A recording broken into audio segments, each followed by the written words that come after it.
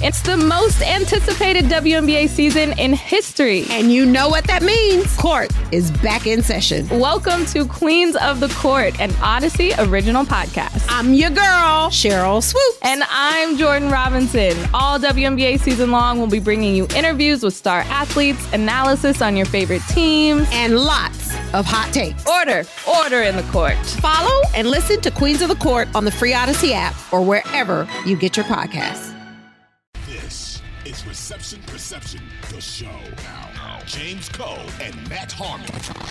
What was very curious to me was in New England, where they basically let Jakobi Meyers walk, and then they turn around and then they go sign Juju Smith-Schuster. Now, I'm just confused. The price was exactly the same, a 3-year, $33 million contract for both players. And not only that, I just looked this up. Jakobi's deal is way worse. Jakobi signed essentially a 1-year deal with 2 team options. Only $11 million fully guaranteed for Jakobi. By the way, Jakobi Meyers, please, you need to hire yourself better agents, my man. Like, everyone was saying that Jakobi's basically the best free agent wide receiver in a year where there's not a lot of great wide receivers in the draft, in a year where there's no great wide receivers available for free agency. He should have been able to score himself a pretty nice deal, and instead he signs a 3-year 33 with only $11 million fully guaranteed. They could essentially cut this guy after 1 year. That's shocking. I just want to put this in perspective. And again, people say, oh, I don't care about the contracts. Well, I'm just saying Christian Kirk, and there were comparisons, right? Because when Christian Kirk signed his free agent deal, also not a great free agent wide receiver class, right? He signed a 4-year, $72 million deal, $37 million guaranteed at signing. He got more guaranteed money than Jakobi got for the entirety of his contract. Now, again, we also clown the Jags for signing Christian Kirk to that monster deal. I get that. But somewhere in between, I thought should have been where Jakobi ended up. And man, he just didn't get that deal. My question to you, though, Matt, is why would New England swap Jakobi Meyers for Juju Smith-Schuster when, in my mind, they do a lot of the same stuff and you got him at the same price? Yeah, Juju's deal is a little bit, all of these deals, by the way, like you perfectly broke down with Jakobi Meyers. It's like you see it's like, 3 years for $33 million. There's just so much BS money in all of this. And it's like, right. I feel like more than ever, and maybe it's because the NFL, NFL fans and, I think people who cover takesters like us, deal into the contracts so much more. And maybe we're just more aware of this stuff. It does feel like more than ever, though, that insiders peddle the agents' dirty work, basically about let's make sure we get out there the absolute max deal, because Juju's deal is incentives based too. He's actually I saw Tom Pelissero point this out, that he has he's got $16 million guaranteed, a lot of incentives that can get him to $33 million. His base value is more like $25.5 million. So he's another guy that again, the same, there's a lot going on there with both these deals. But to answer the kind of player-to-player question, I don't know. I don't know why you wouldn't just bring Jakobi Meyers back, because I think Jakobi Meyers, there was a lot of discourse about this. I think Jakobi Meyers' film, I think his reception perception, him as a player, he's just been better than Juju the last 3 years, pretty much. We all know that Juju has the I think I talked about this on the show last week. He's got the fake news stats from 2018. Wide receiver stats are in fact fake news. But okay. He's been that player basically throughout the entirety of his career. He's cleared 81% success rate versus zone coverage in each of the last 5 seasons. He's been a guy who can beat zone coverage, but he can't beat press man. Jakobi Meyers has shown over the last 2 years that he can get open against man coverage. He can get open against press coverage. I think he brings you much more upside as a potential flanker receiver, which is key for his fit in Las Vegas, as we can talk about.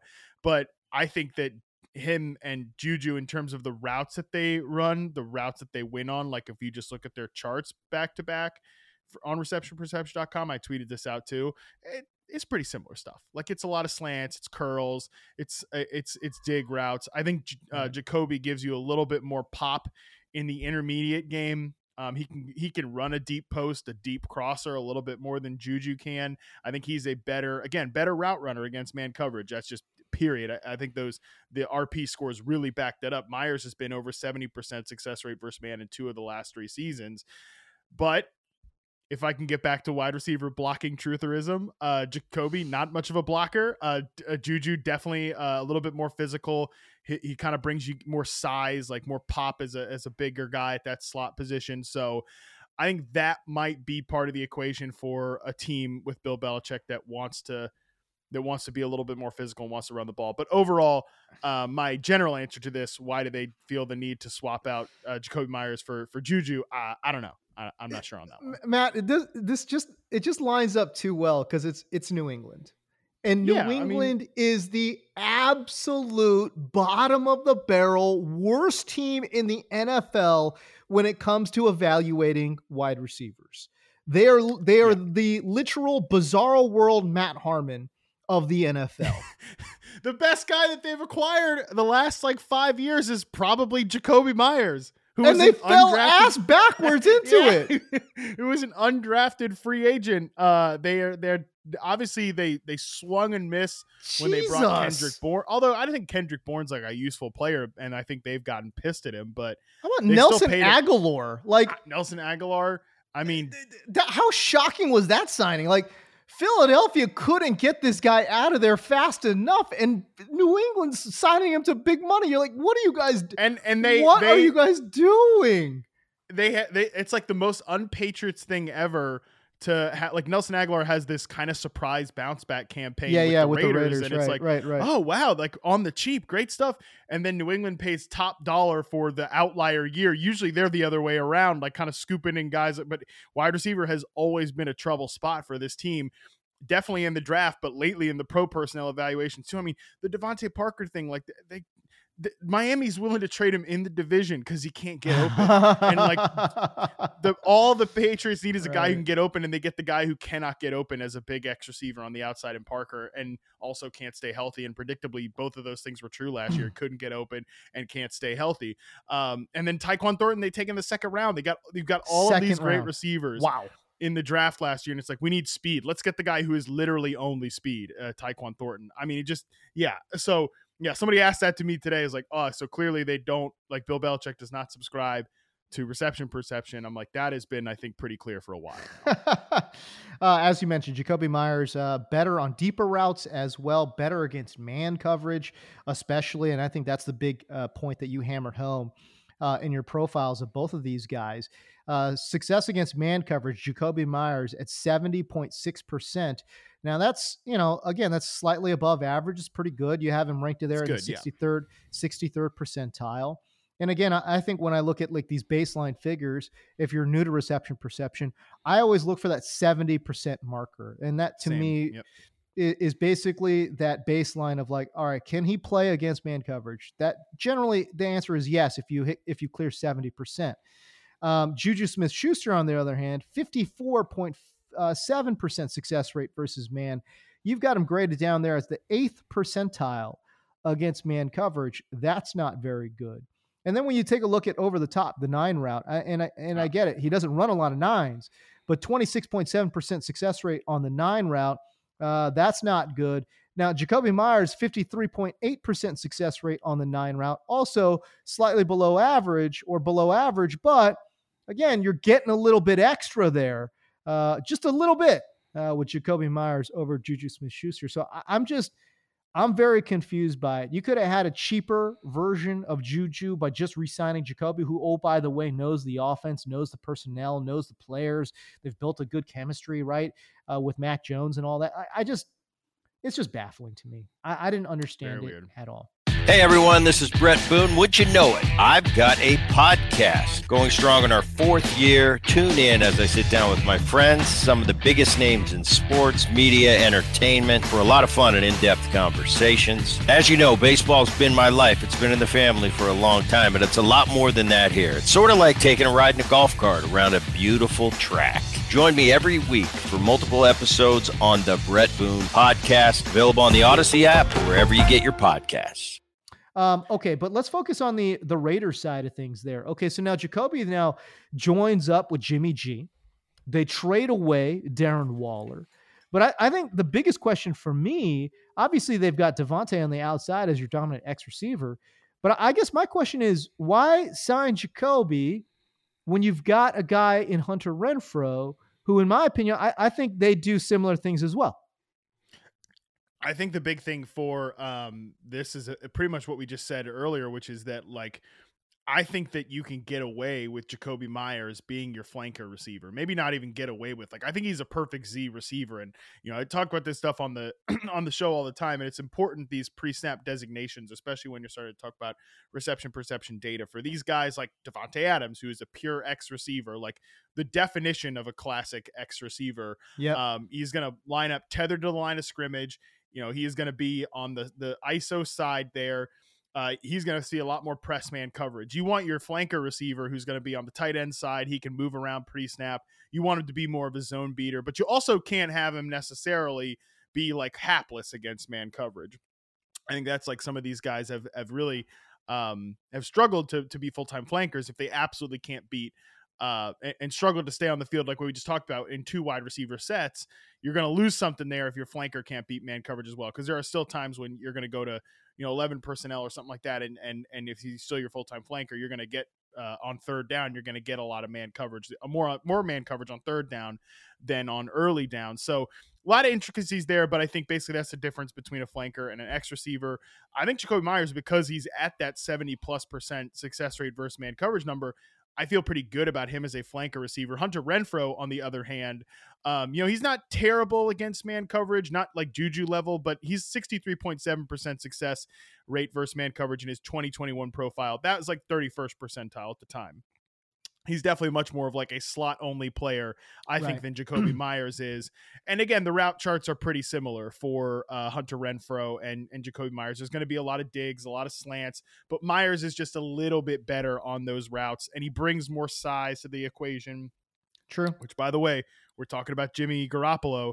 Slants, digs, crossers. That's the Jimmy Garoppolo bread and MF and butter, right there for Jakobi Meyers, Hunter Renfrow, and of course, for Devontae Adams is great on those routes too. It's going to be great with Jimmy Garoppolo there. But yeah, I think that's kind of the difference between these two guys. Is I think Jakobi is more of like a flanker slot hybrid, whereas I think Renfrow is probably a slot only player. And Jacoby's just a good player, man. I really have been a fan of Jakobi Meyers the last 3 years, charting him for reception perception. I think that ability to beat press man while also being a high end zone coverage beater, those are really good players you want to bet on. Yep. I'm kind of, especially now that Darren Waller's out of the mix and they're probably going to just play a ton of 11 personnel with these three guys. They'll probably draft like a more traditional Y tight end.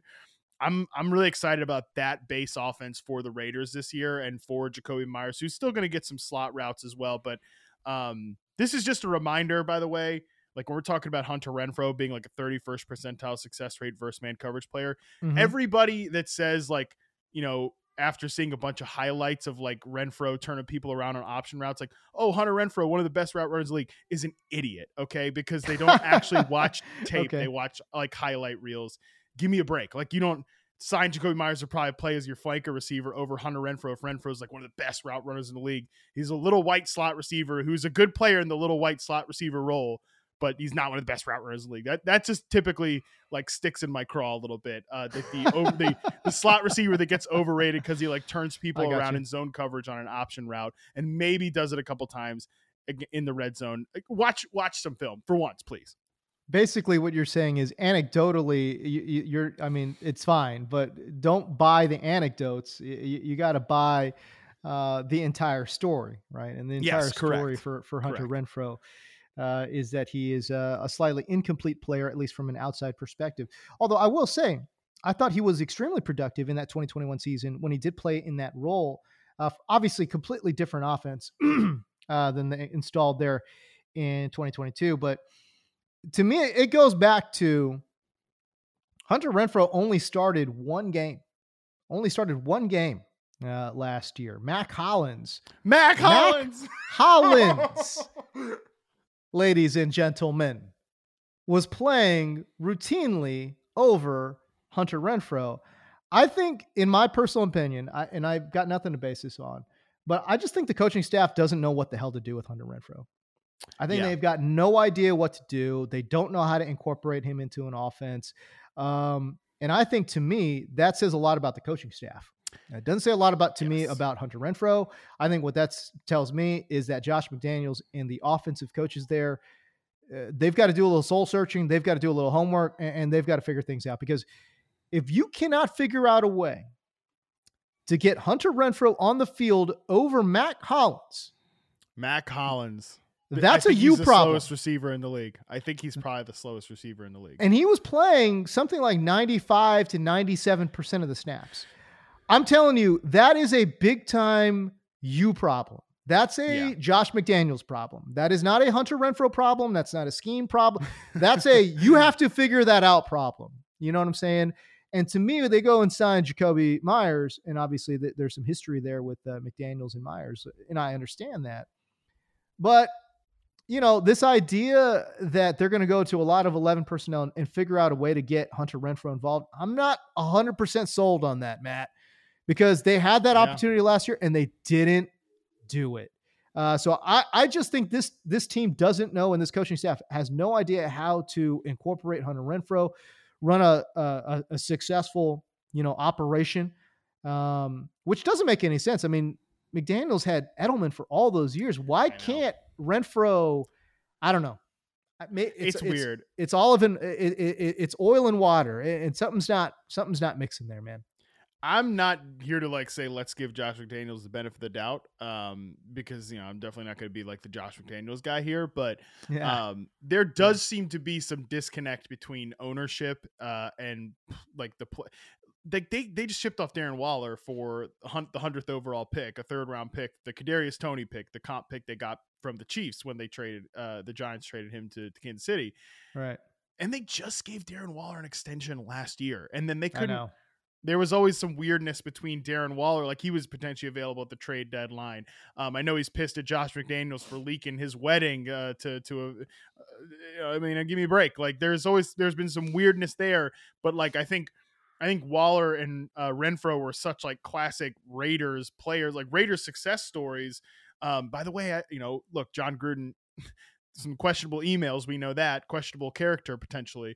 But John Gruden was a good coach, good offensive coach. I know people people give John Gruden a lot of crap for I'm sending it back to 1993 or whatever, 1996, whatever he said when he got hired by the Raiders. But he did put players in good positions and got a lot out of guys like Darren Waller, who was a converted wide receiver that almost had his career slip out of his hands because of off-field issues. To Hunter Renfrow, who was a day 3 draft pick, but. I think not to come back to wide receiver blocking trutherism again, Renfro's so small, and Mac Hollins, he's slow because he's huge and he's a special teamer.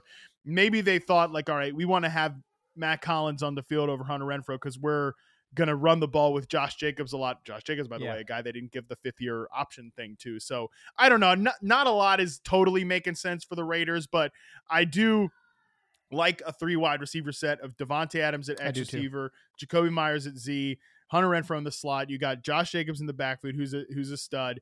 You got a pretty decent offensive line. And Jimmy G, I know the first thing that people say is did they even really upgrade over Derek Carr? Well, they did not. Probably not.